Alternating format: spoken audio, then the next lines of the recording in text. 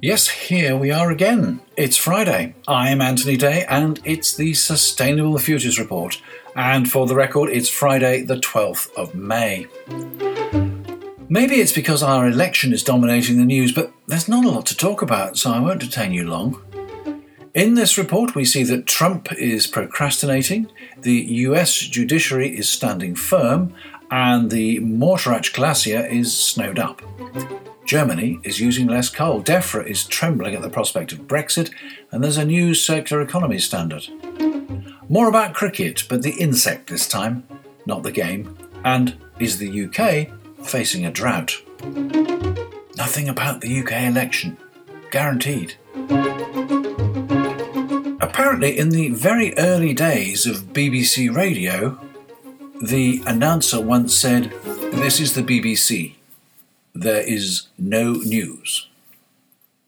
I feel in a very similar situation. It's not that there is no news at all, but I don't want to bore you by revisiting topics where nothing much has happened. Having said that, there are a few items worthy of note. The big non-news of the week is the decision of the Trump administration to postpone a decision on whether or not to ratify the Paris Climate Change Agreement. With other American news hogging the headlines, this issue has faded from view, and it's not clear when or if the decision-making meeting will be reconvened. An interesting point is that Rex Tillerson, the Secretary of State and former Chief Executive of Exxon, has said that the United States should observe the agreement.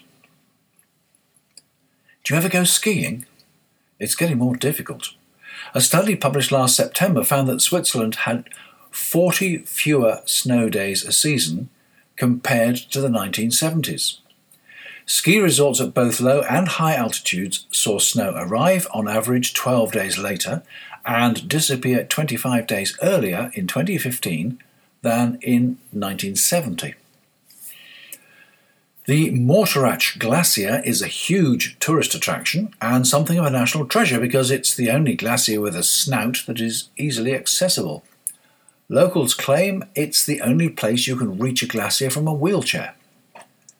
That's because it's shrinking. It has retreated in length from 8.5 kilometres in 1860 to 6 kilometres today, and it's losing 30 to 40 metres per year. The locals can't afford to lose it, so they are taking action. The idea is to create artificial snow and blow it over the glacier each summer, hoping it will protect the ice and eventually cause the glacier to regrow. The major effect of the snow is reflection of sunlight, says Johannes Eulemans of Utrecht University in the Netherlands, who came up with the plan. Without this covering, the sunlight would begin to melt the ice, but as long as there's snow on top, the ice beneath is unaffected. He told this to the annual meeting of the European Geosciences Union in Vienna on the 27th of April. This would be the first large-scale attempt to do this anywhere in the world. It'll involve 400 snow machines, and that's just for the glacier. No plans for artificial snow on the slopes so far. We're no longer surprised at reports of record-breaking weather events. It's quite some time since last year wasn't the hottest year on record. We now have reports in the UK of how dry last winter was, with the lowest rainfall for 20 years. According to the Met Office, instead of April showers, on average, the UK saw less than half the rain expected for last month. Talk of hosepipe bans and water shortages, particularly in the south, is popping up in the press again. We still use high-quality drinking water to wash clothes and flush toilets. Time for a rethink? Entomophagy. Now, there's a word for crossword setters. Entomophagy. It means eating insects. Over 2 billion people regularly eat insects already. Apparently, crickets taste rather like popcorn, and waxworms taste of pine nuts and butter. We spoke about waxworms last time. They are the larvae of the wax moth, which attacks honeycombs and, we've recently learnt, will eat plastic. Not clear what effect this will have on the flavour. I understand that a dung beetle has twice the protein of beef. So far, I've found no reports on what that tastes like. Researchers from the University of Edinburgh have found that replacing half of the world's meat with the likes of crickets and mealworms could cut farmland currently used for livestock by a third. In turn, that would considerably reduce the emission of greenhouse gases. Even a small increase in eating insects could also be massively beneficial to the planet, the researchers added. It's another story that we've had before. The tabloids publish pictures of people eating things which we're supposed to find repulsive. Can you buy edible insects in the UK? A quick search throws up... No, I didn't mean to say that. A quick search reveals edible forest scorpion, edible roasted crickets, cricket powder, crunchy critters, and grubs. It's a very sustainable future. Go on. You try them first. As it says on one supplier's website, face the fear, forge the fashion, feed the future. No, after you.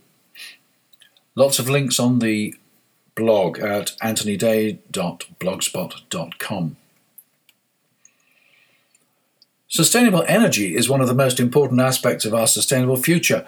I recently went to a lecture by Professor Andy Hayes of the University of Strathclyde, who looked at our options in some detail.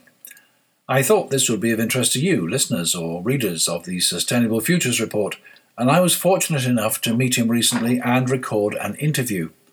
I'll publish that just as soon as I have the transcription, which is currently in process.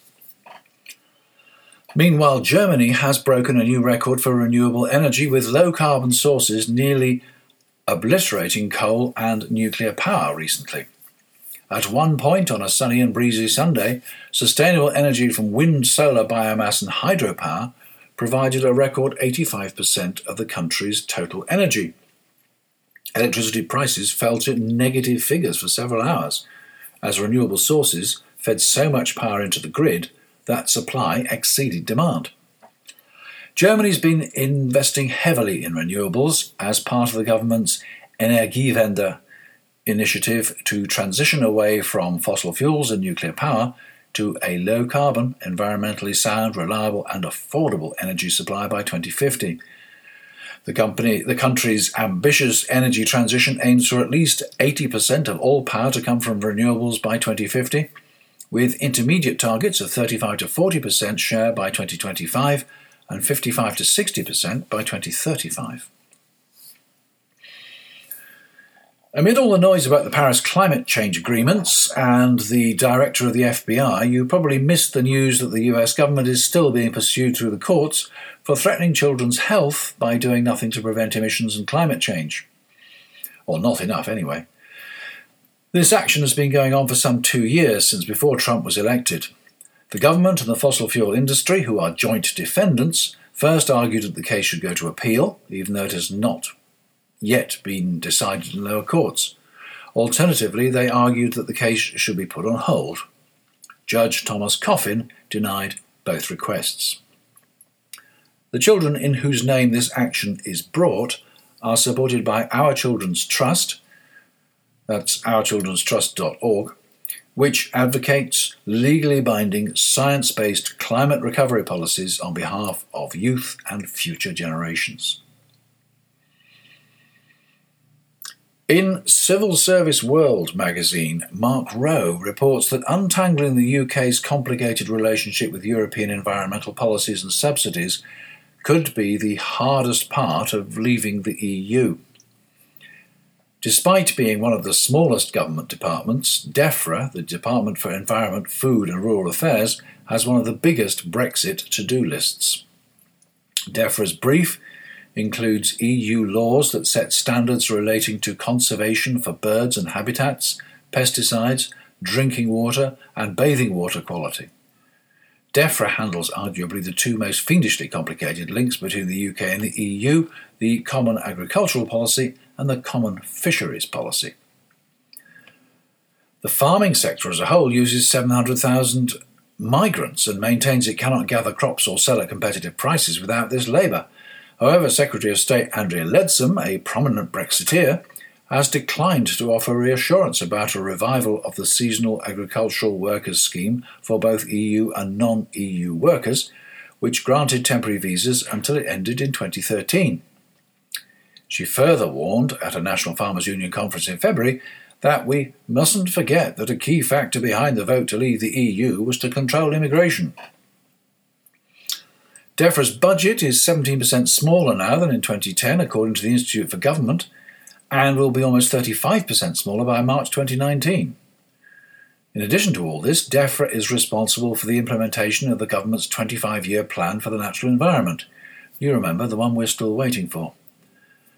DEFRA has been told that nothing stops, the Institute for Government spokesperson says. Brexit has just been layered on top of those projects. That is a significant challenge.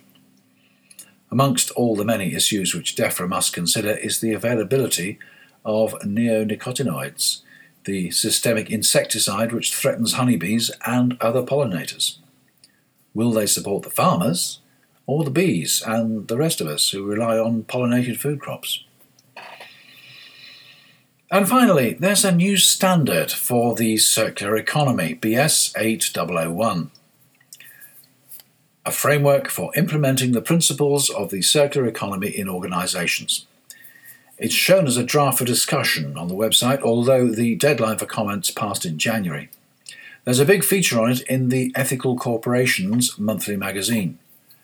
Case studies show how industry is taking the concept seriously, even though it is still generally well below the public's radar. Like all the other issues that I report on in the Sustainable Futures Report, I just hope that constant repetition will eventually raise awareness. And that's it for another week. Quite short this week, but then I don't think there's any point in padding this out with things which are not interesting or new. And I have been looking around, honest. And you see, still nothing at all about the British parliamentary election.